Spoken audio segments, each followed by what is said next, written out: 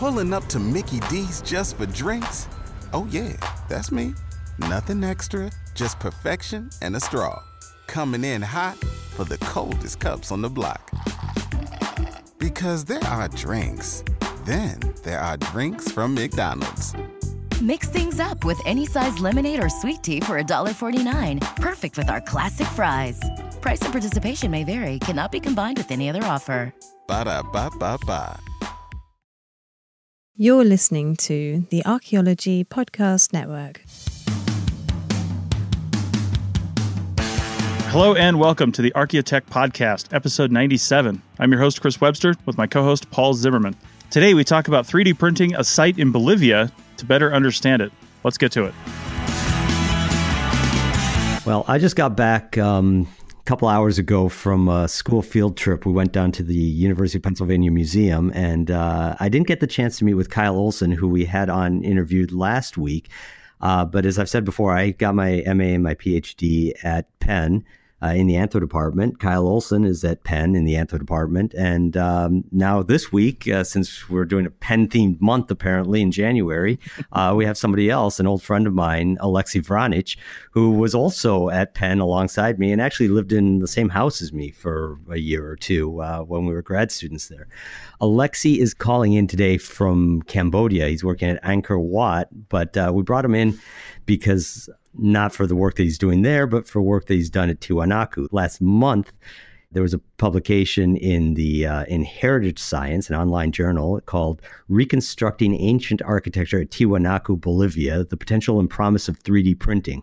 And it was a very interesting article and really right up our alley here on Archaeotech. So without further ado, Alexei, how are you doing? I'm doing well. I'm calling in, as you said, from Cambodia. We just started work over at Angkor. And it's a beautiful, cool morning here. Wonderful. Now, most of your work, I remember you giving a presentation way back in the day on Angkor Wat, but I understand most of your work is in Tiwanaku, or do you split your time between the two places? Actually, I split my time between the two countries of Peru and Bolivia, but it's the same area. It's the Highland Andes. And one of my projects is at the site of Tiwanaku. That's about 500 to 1000 AD, and that's on the Bolivian side. And the other part is in Cusco, as in Cusco of Machu Picchu fame with the Inca Empire. And I've been working there for the last few years also. Both of them deal with monumental architecture and what we call pre-Columbian urbanism. Right. And so monumental architecture is basically the theme of the article that you wrote, the one that would published last month, December, well, for our audience, December of 2018. We've got the link in the show notes. And can you give us a brief explanation of what the building was and what you were trying to do that's different about it, what your approach was? Well, this is the working I was doing at Tiwanaku was all over the site, but my dissertation and my first love of the place was this place called the Pumapunku, or Gateway of the Puma or Jaguar. And this was considered one of the most amazing buildings at the site, if not the entire Andes. And people that had gone by through that area, starting as early as 1539, looked at it and said, what did this look like? Because these blocks were huge. They were incredibly accurately cut. And they're also scattered about. It was really clear, even at that moment, that the building had never been finished. And since that moment, people have been trying to reconstruct what this looked like. We really hadn't progressed too much, including myself. I'd spent about 15 years working at the site and looking at these blocks and not making much progress, trying all these different types of technological approaches, from laser scanning to other types of photogrammetry. And then 3D printing started. And that gave me another idea to take the blocks that we had already measured out by hand through our project and other archaeologists, and then simply type them in by hand into the computer, create models, and then print them out. Great. So now in the article, you say that the site, or the Pumapunku rather, has been really badly mined, I guess, essentially for its blocks, greatly disturbed over time. And the blocks are, in different positions. A lot of them are broken. But you were going, let's see, in the article you talk about doing some things like photogrammetry, but in the end, as I understand it, that's not what you were using for the 3D printing. You were using other measurements. Is that correct? Yeah, that is correct. We did some photogrammetry, and that requires, it's amount of time to be able to take all the pictures and then bring it into the computer and fix it up. What we ended up doing mostly is first understanding what exactly are our needs. Photogrammetry is going to record the surface of the stone in incredible detail, but we really didn't need that. What we needed was to have the geometric form of the block in its intended form. So surface erosion, recent breaks, areas that are missing weren't actually important to this type of project. So we reduced the amount of data down to, from photogrammetry would have, thousands, if not more, of measurements in digital form, down to, a dozen or so measurements, down to maybe 8 for a single block. And with that form, which was accurately measured, we had enough to start piecing them together. How big are these blocks in real life? Well, some of them are small. You can put it in your hand. That would be a small example. To some of the largest ones made of andesite, which is maybe 3 or 4 meters across, about maybe 12 tons, if not more. And then they had the foundations that were set on, which are sandstone blocks. And I think the biggest block there is 130 tons. Jeez. Were those? It's a big block. I know. Were those carved right there, or do you know where the quarry was for some of those? Well, for the sandstone blocks, they were about maybe 10 kilometers away. Wow. So that was a substantial amount of dragging to get it there. But for the andesite, it was on the other side of the lake. Mm. So they had to get it across. And several years ago, for one TV show, we actually made one of the reed boats that you could see on the lake, mostly for tourists now, that would have been bundled up like reeds from Egypt, or what Tor Heyerdahl did. And we made ourselves a large 12-ton boat, and were able to bring across one of these stones, a 10-ton stone, from one side to another. Really? On a reed boat? On a reed boat, yes. So that was no problem. Wow, that's amazing. Yeah, jeez. Maybe they just flooded the whole area and brought the sandstone in that way too. Well, we really don't know, except we got a lot of drag marks. And then we have things around the area called tired stones, piedras cansadas. And that relates a little bit to the animism of the culture, the idea that stones themselves are alive. And at a certain point, the stone just became tired and couldn't make it to the site. So we do have the route, more or less, that it would have taken from quarry to the site. The blocks that you still have at the site that you were measured, how many of them were you dealing with total? We ended up making about 150 blocks. And what's the overall dimensions of this building, of this structure rather, the Pumapunku?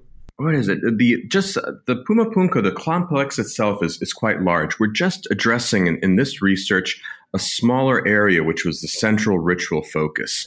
So we're looking at, good Lord, what is it? 30 meters by 6 meters, an area of this would have been an amazing building, incredibly built up. And all with this ashlar masonry, all no other materials to it. As far as we know, we get 2 meters of rain and all types of wind up there and all types of adverse conditions. So the only thing that does preserve will be the stone. Mm-hmm. Question about, the actual reconstruction of this thing, which is the focus of this article, and the reason you were 3D printing this was so you can try to figure out what the heck was this thing? How did these blocks fit back together? Because there wasn't they didn't leave the blueprints laying around. So along those lines, some of the, I guess, evidence that you used to help reconstruct the blocks themselves was historical evidence that people had made drawings and even photographs from, 100 plus years ago, showing early visits to the site. Did you have any other ethnographic evidence or any other evidence in the area of similar blocks being used for construction where you could maybe say, hey, maybe it was one of these buildings or something similar? Well, initially, we didn't have any of this. We have descriptions from the initial moment of the Spanish conquest, and those are short descriptions saying things like, "This is amazing. This is huge. There's some doorways standing up," and they convey a sense of amazement and awe more than actual anything that we can go by when it comes to reconstructing. We start getting our first maps and drawings in the middle of the 19th century, but by that point, all these blocks have been moved around. The areas under some of the platforms or the slabs where the building would have been set has been undermined, looking for treasure, and even in one case, just completely shattered open. So we had very little evidence, actually I'd say no evidence at all, of what standing architecture at Tiwanaku looked like. So we started off pretty bad. We had a building that was never finished, and the blocks are missing, and we don't know what it looked like.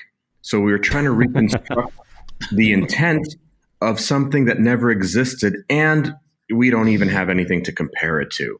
So it was a tough start, and that's why for the last 500 years or so, people have been saying, "What did this look like?" And the reconstructions have been strange, and of course, ancient alien folks. The Pumapunku is the golden child of the ancient alien folks. So if you type that in online, 10,000 sites appear related to aliens and technology. So we started off with very little information. We did have other people go to the sites and make, in the last century, a few connections between the blocks. So we did have some background information. And that was the case of several large blocks that had been shattered, and those were pieced together. So we knew that there were some large gateways. And then a researcher over at UC Berkeley, a colleague of mine, John Pierre Protzen, was able to make a few connections based on the fact that these blocks were very well formed. There would have been no mortar. It just would have been stone on stone, precise connections, probably the most precise in the continent. So you're able to put a few together. So we had a little bit of clues. And then he had a breakthrough because one of the more elaborate stones that looked like a little miniature something, and this is a large block that cannot be moved by a person.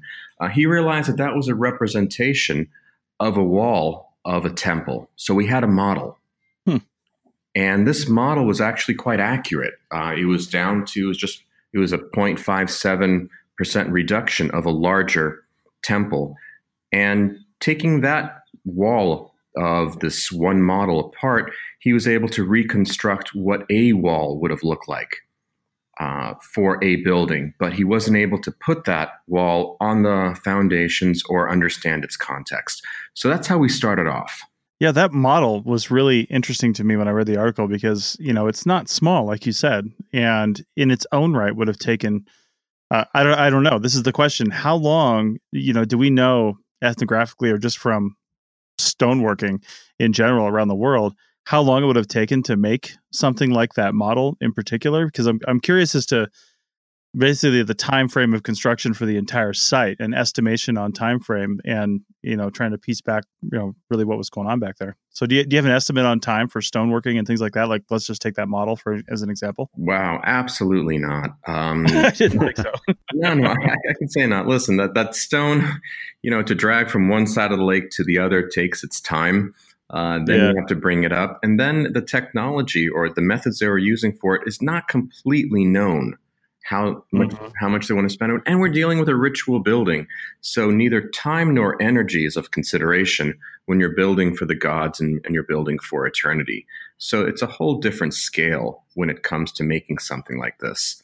So no, I have no estimates at all. Now, but to answer questions, we did have excavations around the area, and we were able to find some carbon dates related to the construction of the complex around it and some changes in masonry.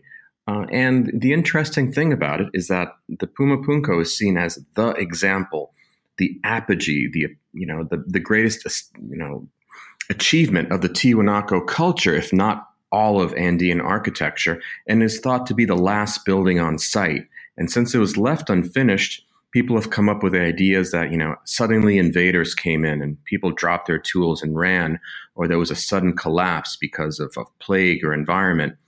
But the dates we had on it were very early, about maybe 400 years before the collapse of polity, even 200 years before it became large in its moment of the greatest influence.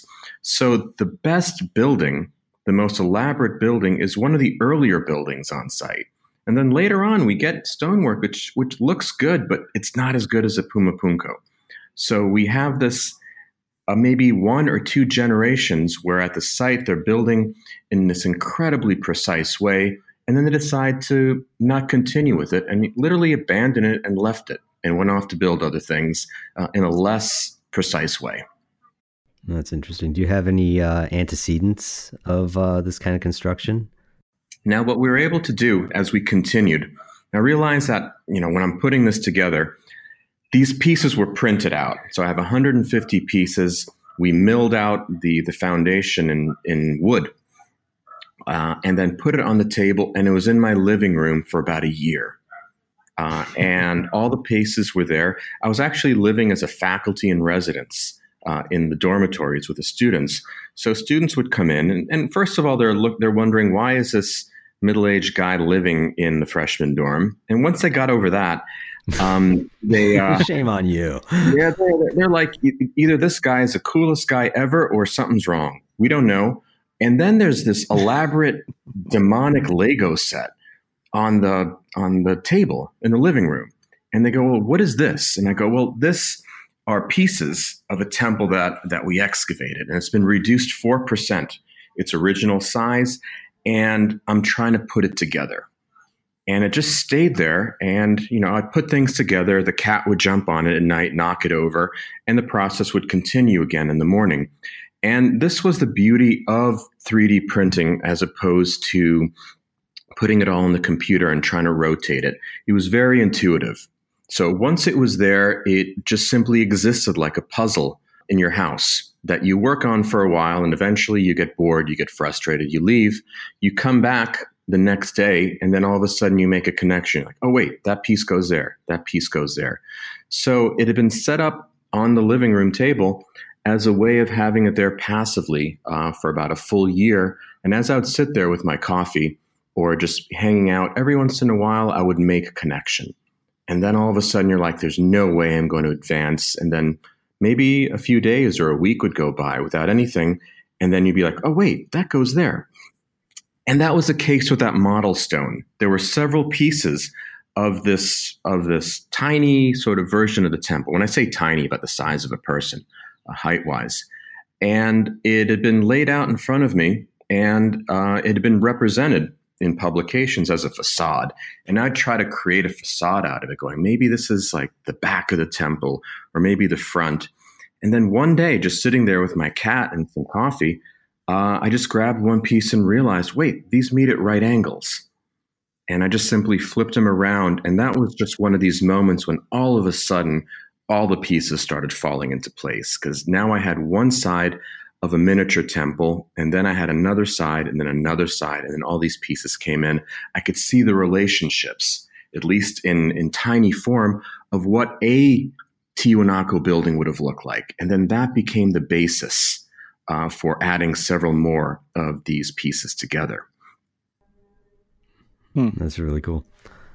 A little early, but why don't we take a break? And when we come on the other side of the break, we can bug you, ask some actual technical details about how you went about making these models, and who worked on you with the reconstructions, and what some of the takeaways would be that you had of this way of proceeding with reconstructing the architecture.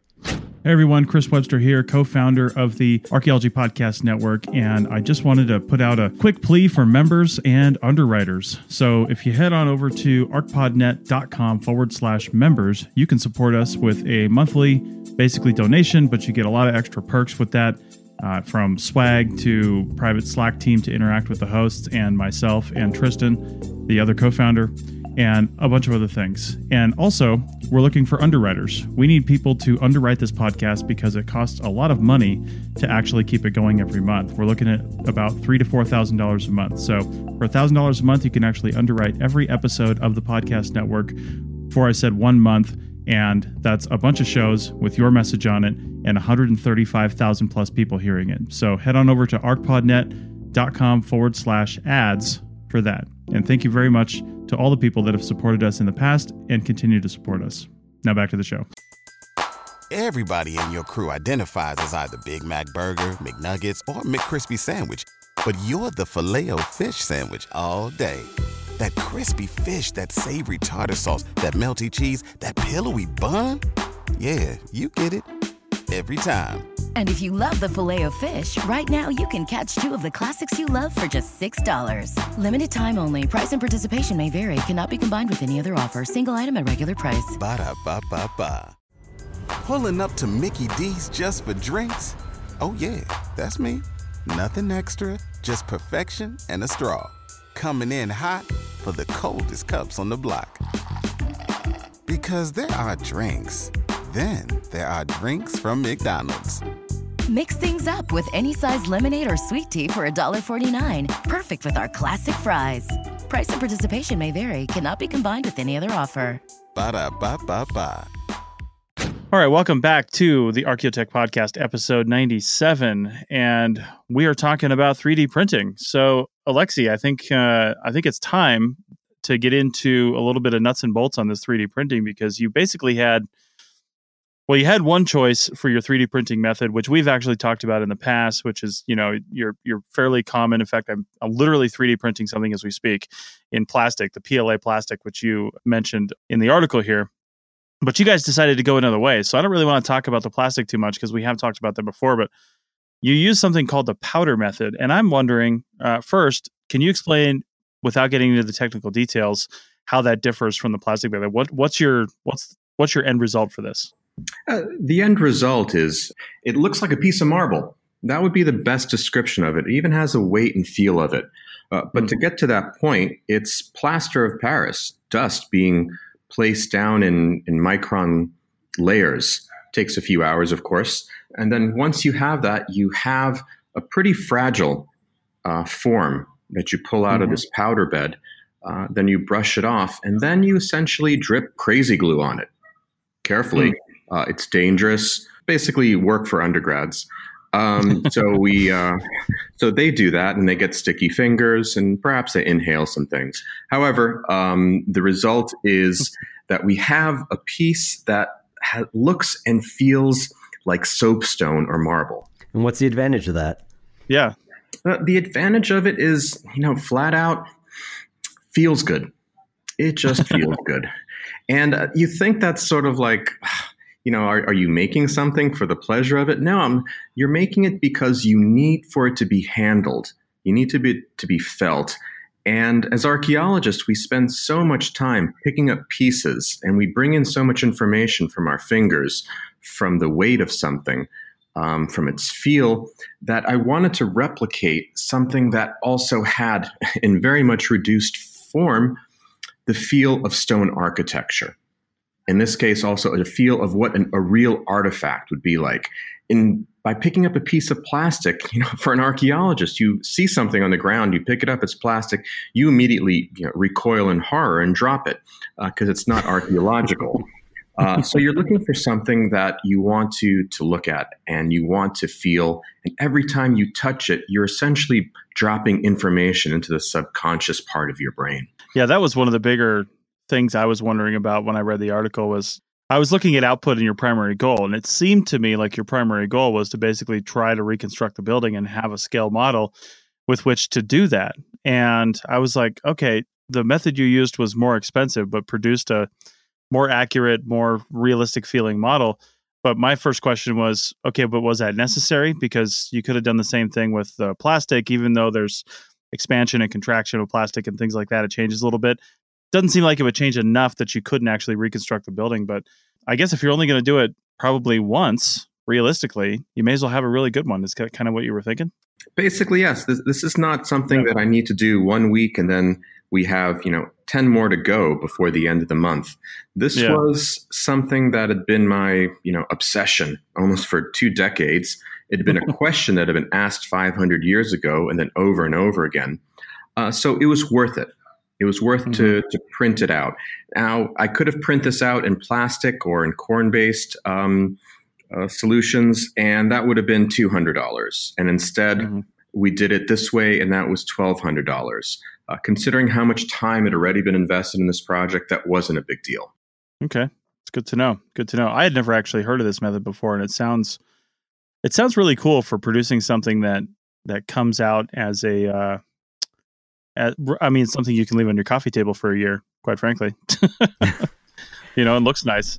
Well, I liked it. That resonated with me because I, anytime I handle a conventionally printed, extruded plastic 3D printed object, I do have that, what you just said, recoil from it. I don't actually like the tactile sense of most 3D printed objects. They feel a little weird to me. So this, that you said that you went with a different thing, with a different material specifically for the feel, made a lot of sense to me in a very, in a gut way. And also, tied hand in hand, and you did mention this, is that we as archaeologists are used to handling things, and we're used to picking things up and fitting them together. I mean, how much time have we, the three of us here, spent in our lives fitting together pieces of pottery? Right. I know I've spent a lot of time idly, just like we were saying in the last section, like one does a puzzle. I would wander into the workshop on projects where the ceramicist is trying to piece together pots or trying to come up with the typology and just feel the sherds for a little bit. And so, that really seems like a way of exploiting a particular niche that we as archaeologists have, a particular set of skills that we may not even been taught explicitly as a set of skills, but just, how we're used to dealing with materials. Alexei, in relation to basically after you had your kind of aha moment and you got the building, I guess, reconstructed. I mean, there's images of it here in the article. Do you think it's right? It all fits together that way and looks like a building, but what percentage in your brain is saying, this might not be right?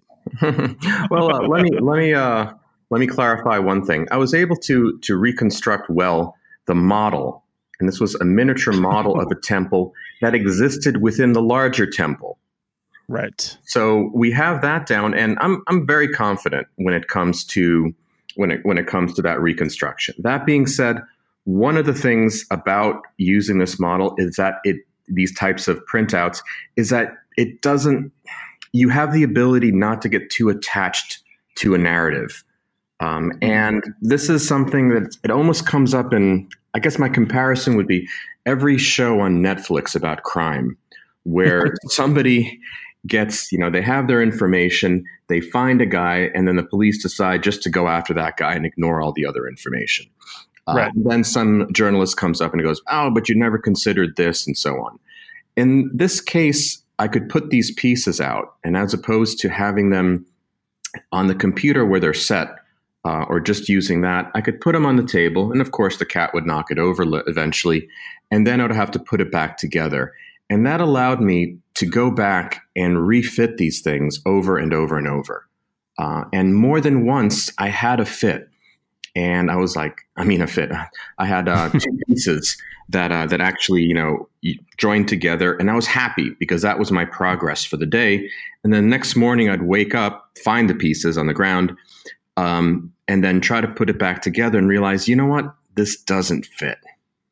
And then you have to drop it. So it allows you not to quickly start already creating a narrative of what the building looked like, but it had to be retested several times. In the case of the model, I'm fairly confident. And that became the basis for putting together the other 145 blocks. And in that case, I have enough information to have the general form of the building and its layout, and enough to be able to draw some conclusions and interpretations. But there's a lot of blocks that are laying around that I simply don't know where they went. And given time, we'll perhaps find another block here, and that'll be fit together. But those are sort of architectural details. I do have enough to say it's like, okay, this was the form of the building. And Paul, to go back to one of your questions, is there any like antecedents to it? Well, that's when we made another discovery, because Tiwanaku is supposed to be this primary state, this incredible new form of human society. People pretty much ignored the previous earlier societies that existed in the area just because Tiwanaku was supposed to be a structural difference from one culture to another. It'd be like trying to reconstruct Nero's palace by using a description of Romulus's hut. It's like, okay, they're in the same area, but they're not really that good when it comes to sort of like as an analog for one for the other. In this case, there was all these previous cultures, but they said, no, Tiwanaku was spectacular. It's like the Inca or like the Aztecs. They had nothing to do with the previous stuff. That's how great they were. And then once we had some of it together, we looked at some adobe buildings and photographs from excavations from UPenn, actually. And we realized, oh, wow, this building is the stone version of an adobe ritual building. That existed 500 years before. So it was a skiomorph, similar to Greek temples being the stone version of the archaic wooden forms, and then Roman temples copying it. And now we have, the capital of the United States, and we have post offices that have forms in there that are essentially wooden, stone versions of wooden motifs. So we were able to look at that and go, indeed, we have a previous version of the Pumapunku, and the Pumapunku had been immortalized in stone. So once we had the model, once we had some previous forms from photographs from early excavations, we were able to put the building together and go, at least we know where it came from, what its final appearance was. But as for all the other blocks, oh my God, yeah, we have a lot more blocks to do. So what I ended up doing was teaching the local folks here, and this is a great thing about this method, is that as opposed to laser scans or computers, other things that don't do well at 13,000 feet, I invited the folks from Tiwanaku over. I printed out another version of the model, gave it to them, and showed them this method where they could go off into the field, measure it, model it on the computer using SketchUp, which is a very inexpensive, intuitive program. They could send it to me if they want. I could print it out and send it back to them. So if they ever found another block, and there are lots of them still laying around, they could model it, do that, and then continue with the process down at the site itself. Nice. And the overall model, this one that you had pieced together, the 150 some odd blocks, is that still the school there? Well, I have one of them is with me, and the other one I printed out. And because it had to be transported, I actually printed it out in a sort of a plastic base. And that was given to the local authorities. They were delighted with it. And now that one exists at the site museum. And my hope is that, we can put that up as an exhibit in the museum itself so people can see the process of sort of archaeological thought and the way that archaeologists are so good at visualizing 3D space. Just so everybody knows, you've got a file that's available with this article. And correct me if I'm wrong. I'm just reading this again. It's the actual all the blocks, so somebody could print them out themselves. You've got the STL files that you can just print out on anything. Correct. Right out on that article, there's two files. One of them is the SketchUp file, so you can download that. Download SketchUp. You get it for free for 8 hours. You can play around with it. And if you find something that fits together, you could even, put it together virtually, send it to me if you'd like, and say, hey, does this fit?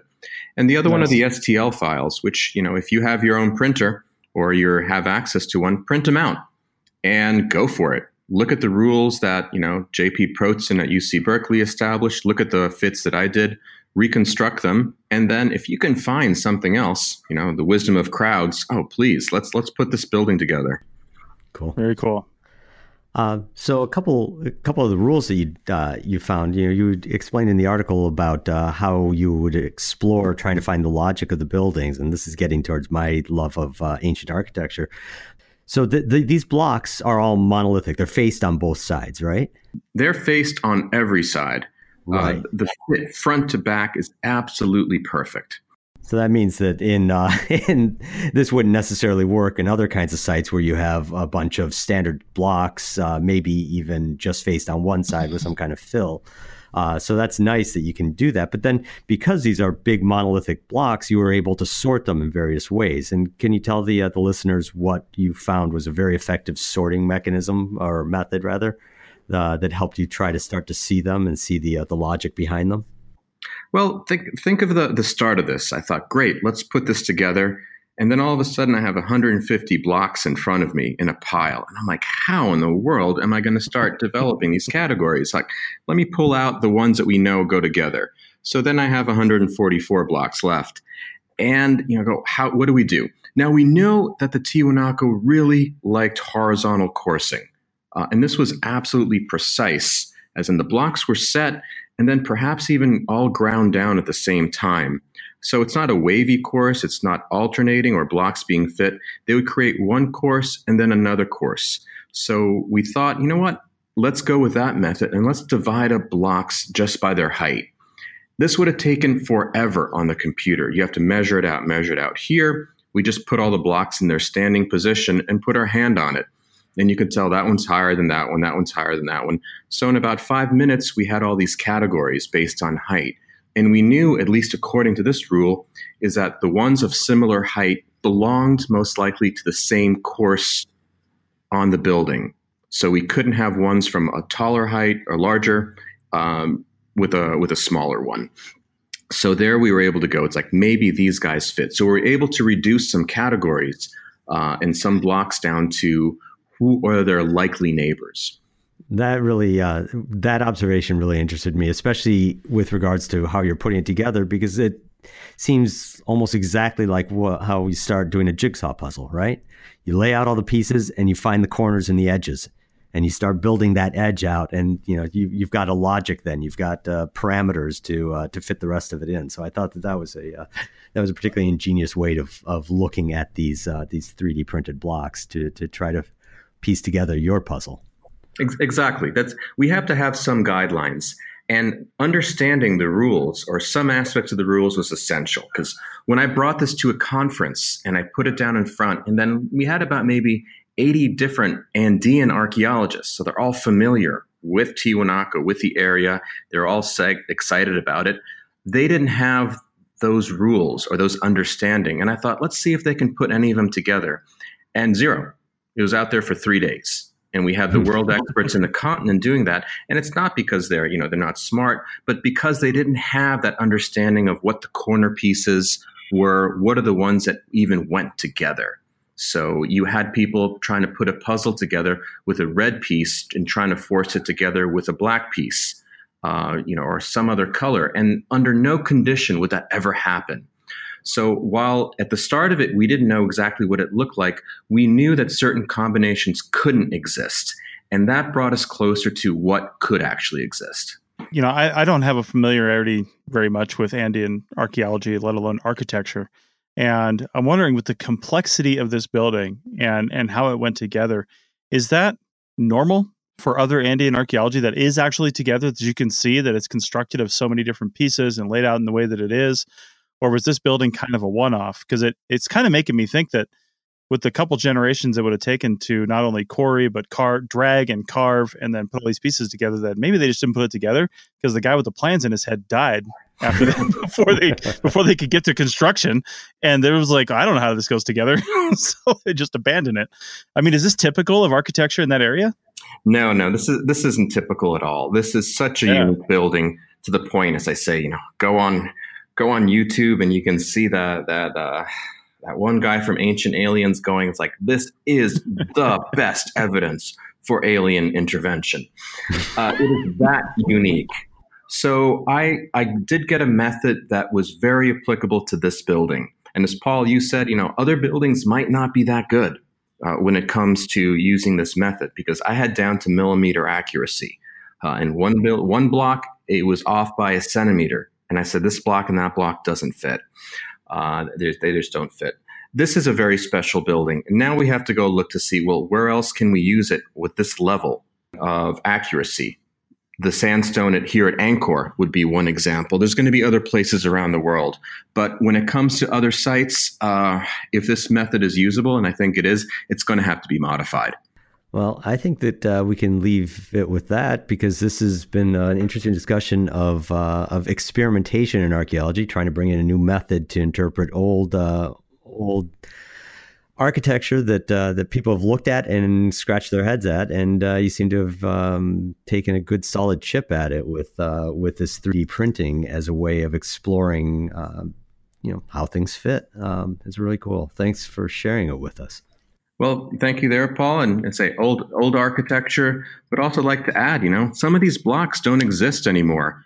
But, drawings from the 1800s, if they're accurate, could be also modeled and brought into the modern period. So it's another way to bring up archival information and make it compatible. Yeah, that's great. And kind of puts a point on, I'm a cultural resource management archaeologist here in this country, and I always put an emphasis on detailed analysis and explanation and description and photographs and drawings, because you never know what it's going to be used for later or how far into the future. So, exactly. And some of these folks had the craziest ideas, but really good drawings. So the result is, we could use them. Very nice. All right. Well, thank you, Alexei. And thanks again, Paul, for hooking up this interview. And we'll be back in a second with App of the Day segment. Thank you all. Thanks, Alexei. Everybody in your crew identifies as either Big Mac Burger, McNuggets, or McCrispy Sandwich. But you're the Filet-O-Fish Sandwich all day. That crispy fish, that savory tartar sauce, that melty cheese, that pillowy bun. Yeah, you get it. Every time. And if you love the Filet-O-Fish, right now you can catch two of the classics you love for just $6. Limited time only. Price and participation may vary. Cannot be combined with any other offer. Single item at regular price. Ba-da-ba-ba-ba. Pulling up to Mickey D's just for drinks? Oh yeah, that's me. Nothing extra, just perfection and a straw. Coming in hot for the coldest cups on the block. Because there are drinks. Then there are drinks from McDonald's. Mix things up with any size lemonade or sweet tea for $1.49. Perfect with our classic fries. Price and participation may vary. Cannot be combined with any other offer. Ba-da-ba-ba-ba. All right, welcome back to the Archaeotech Podcast, episode 97, and this is our App of the Day segment. When I first got into 3D printing, what I was told to go check out, one of the websites was Thingiverse, Thingiverse, and they have a website, but they also have smartphone applications, so you can just you're sitting there, I don't know, waiting for an Uber or a dinner or something. You can explore Thingiverse, and there are so many crazy things on Thingiverse that people have thought about. I opened up the app, and they've got some featured stuff sitting here, and one of them is this little Christmas elf town lamp. It just looks like they printed this little town setting in white and then put a light under it, and that's pretty much it. And it looks amazing. I know. And I was inspired after reading this article to get back into the 3D printing because I hadn't done anything in a while. And I printed a nice little business card holder for myself that I found on Thingiverse. And the nice thing about Thingiverse files is you get them as OBJ files, so object files, or STL files. And depending on what software you're using to modify or print with these, you can usually just send them straight to your printer, whatever printer software you have. I'm using an Ultimaker 2 Plus or whatever it is. And that printer uses the Ultimaker Cura software, Cura, and you just bring it in there, and then that creates what's called a G-code file, which is basically just a complicated series of XYZ coordinates to actually make your print. And the Cura app uses the STL file. So all that means is you download straight from Thingiverse. You can bring it right into your 3D printer file, but you can also bring it into an intermediate step of, and I use Tinkercad, which is also an online free service, which I'll talk about at a later date. But basically, I took these things I got off of Thingiverse, modified them slightly with Tinkercad, added some stuff to them, and now I'm printing them. I printed the business card holder yesterday. It looks fantastic. As with a lot of things in 3D printing, sometimes you got to do a little post prep to it if you want it to really be polished, which means probably this evening when I get home, I'm going to run a little 220 grit sandpaper over the top of it, because 3D printing is a series of layers, and those plastic layers are hot, and plastic expands, contracts, does different things as it heats up and then cools down, and you end up with these almost imperceptible ridges depending on the accuracy with which you used. But Anyway, those are topics for another discussion, but I just wanted to bring up Thingiverse because even if you don't have a 3D printer, you can find stuff on Thingiverse and then actually just send it to print. It's almost like Amazon, except you send it to a printer and they send you back a 3D printed object. I've got a couple quick follow-ups for you. How long did it take between downloading this file? I mean, I'm assuming that you spent hours looking for just the right one. Yes. So once you found that one and you downloaded it, what was the turnaround time between downloading it, uploading it to Tinkercad, fiddling with it there, and getting it ready for the printer? The whole process between downloading it and getting it ready for the printer was maybe 10 minutes. Oh, really? Because I've used these before, so I kind of know what I'm doing. And I knew exactly what kind of modifications I wanted to make. Like these are for my WildNote business cards, so I just used the text option in Tinkercad, wrote the word WildNote, found the right font, took a minute to figure out whether I want it to be recessed as holes or raised up above the platform. I chose to have it raised up above the platform, and I had to get that depth right.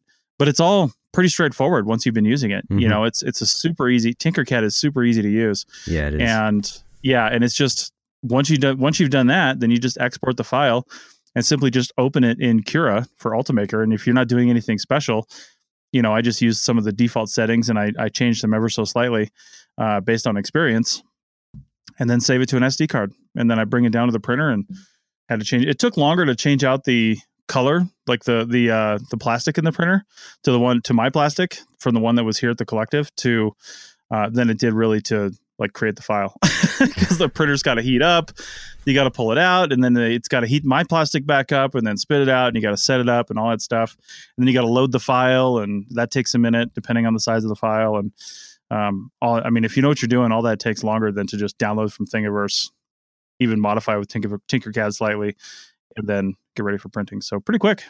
Great. Yeah, just to, not to derail this too much, but Tinkercad I've mentioned before because we use it here in the 6th grade for a project that actually relates to archaeology. So it's a pretty cool little program. If you haven't checked that out, I might as well do that too. Have you ever submitted anything up to Thingiverse? No, I've never. Well, the things I've made were, one of them I'm hoping to get some kind of patent on later on in life. So not that. But really, I've just modified things I've brought down from Thingiverse to kind of suit my needs. So I haven't really somewhat invented something that I thought other people could use and then put it up onto Thingiverse yet. I haven't really gone down that road yet. One of my coworkers here, and again, this is way off topic, but he does a lot of gaming, video games, and he hosts competitions and things. And there's a whole series of different 3D printed cases holders for the Nintendo Switch to keep people from absconding with it at one of these events or from popping out parts of it and he's stealing bits of it. And so he's been working on his spare time, like his lunchtime and such. I see him constantly futzing around in Tinkercad trying to make the perfect box or case or security device of some kind. So I'm going to have to ask him once he's done if he plans on submitting that back up to Thingiverse, because I think the first couple that he experimented with were ones he got from there. Some of the more fun things I've printed were related to gaming. I had a couple of friends that were way into gaming, and one of the things I printed was a Cthulhu dice tower. And I didn't know dice tower were a thing. Like, I guess I'm not like a board gamer like that.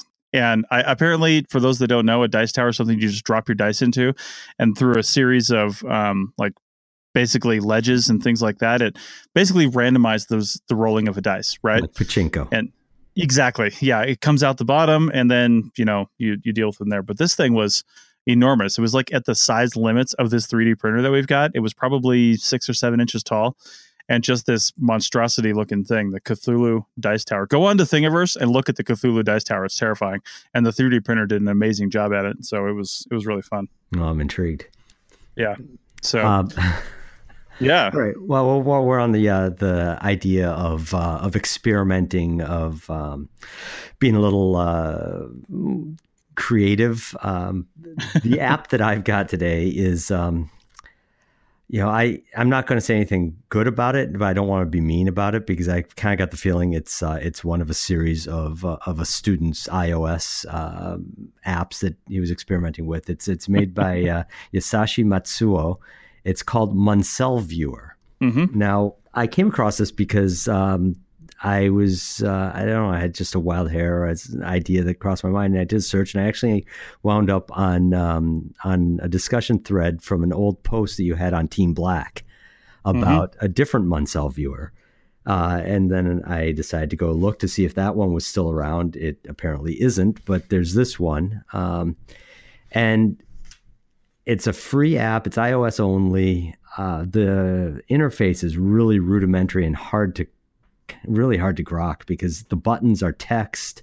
There's little things in brackets, mem, arrow to file to, that maybe might make sense, but they didn't make a whole lot of sense to me. The main interface for it, if you can find it, is a series of tiles with the Munsell numbers on them.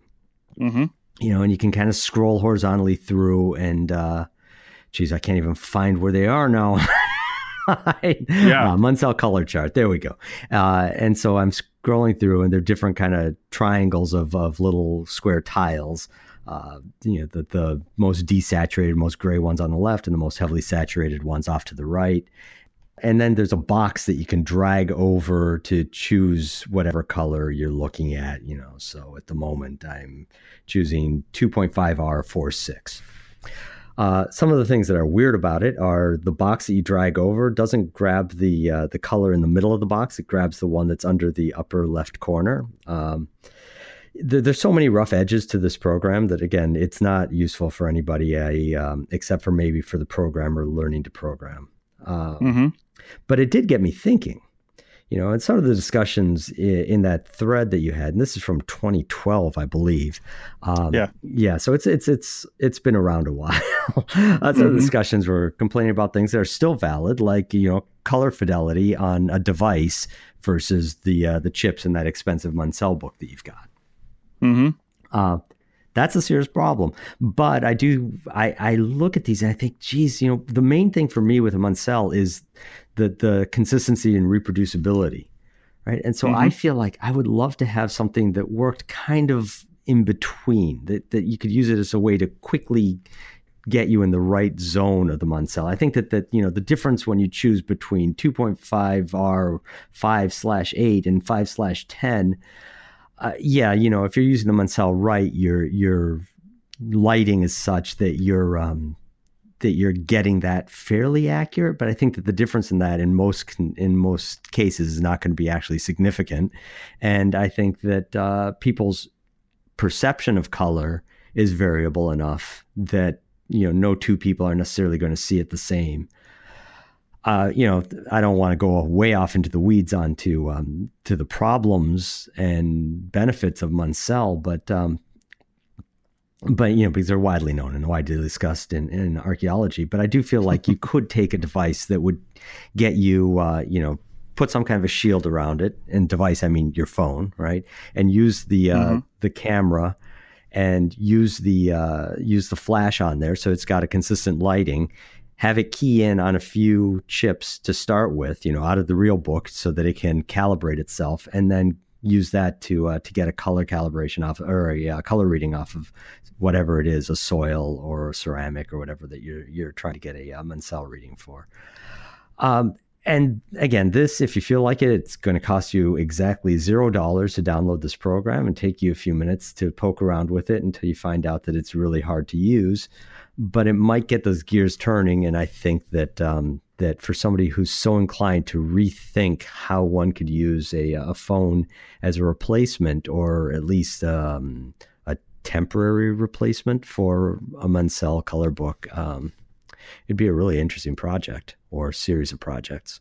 Yeah, so you're totally right. I'm glad you found that old discussion that we had, because I had found the app, like you said, and that was, like you said, 5-6 years ago. And iPhones and other devices, sure, they were coming out with better screens and things like that, but and they're even way better now. But I think the arguments back then are somewhat still valid. One of the ones about color fidelity, I think depending on the newness of your device, these color retina displays, especially starting with the iPhone 10 and the iPhone line, they've got true color displays. And so That being said, it's probably more similar to the chips that are found in the actual Munsell book. But here's the thing, like you said, Paul, variability in what people look at, that's the big thing. And I think even if you're using the Munsell book, the actual Munsell book, the best practice on any site when you're Munselling a lot of soil is to have one person do it. Mm-hmm. And that way, at least you've got consistency across the site. And that's the thing I always advocated. And if that one person happens to be using an iPhone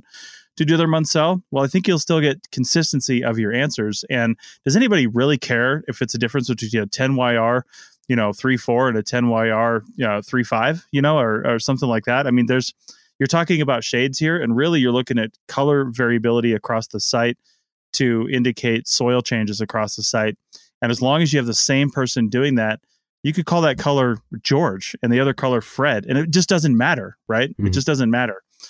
I would imagine too, if you're looking at a soil profile from geology websites, like a USDA geology website or something like that, and you're saying, oh, I'm expecting this color, there's probably some plus or minus variation in that as well, just because, they're not stupid. They know that's going to happen. So I don't know. I'm encouraged by apps like this, and I think we're getting there. And I think with apps like this and the idea of having a Munsell on your smartphone combined with the slow but surely growing rise of augmented reality glasses and augmented reality on phones, is that I think we're getting to the point where either going to look at or point a camera at a soil, and it's going to be basically a spectrometer on your face, and it's just going to tell you the Munsell. So I think we're heading that direction. Anyway, that's kind of the big idea there. And I'm glad people are still putting stuff like this out. Yeah, no, again, I didn't want to pick on this particular developer. It looks to be an experiment, and, kudos to him for putting it out there for the world to see. I don't think I would have the guts to do that, to put something that's clearly somewhat half-baked and just let anybody download it and play with it and talk about it on their podcast and complain about it. And it's better than anything I could do because I can't program an iPhone. So, but again, I do look at it and I see, it gets those gears turning. It gets the juices flowing, kind of like reading Alexei's article got you back into wanting to do some 3D printing. I see this and I'm like, there's some really interesting ways that one could make a color viewer, let's call it a Munsell replacement, Munsell replacement, just for point of argument here, out of their phone. And there are ways that it would work better and ways that it would work worse. But it's a discussion worth having. It's experiments worth doing, I think. Yeah, absolutely. So, well, we'll link to the actual first time I wrote about that app was on the blog post number 91 of the Random Access Science blog that I used to write before I really got into the podcast. And I'll link to that in the show notes, but I've got other stuff on Munsell on there as well. So if you use the search bar on the right on the Random Access Science blog, which is digtech-llc.com/blog, then you can see several articles I did on Munsell, including Munsell for the Munsell blog. I did a blog post for the Munsell blog. It was an invited post, so that was pretty cool. Oh, that's cool. Anyway, that's it for this week. Check out the links in the show notes for the apps of the days that we had. And hey, if you do 3D print anything from Thingiverse, or if I'm going to meet you at a conference and you want to print something, send it to me all ready to go. I'll print it out here. I've got orange, green, and I think magenta. And I think I have black and like white accessible to me too if they're here. And I'll print it out and I'll bring it to a conference for you. So look for me at the Society for California Archaeology Conference in early March in Sacramento, California, and then in Albuquerque, New Mexico this year at the Society for American Archaeology Conference in mid-April. So you want something 3D printed, I'll do it. They're light and I can stick it right in my suitcase. So that's great. Well, thanks a lot, Paul, for this episode. And thanks for setting up that interview with Alexei. Thanks, Chris. Talk to you in a couple weeks. Sounds good.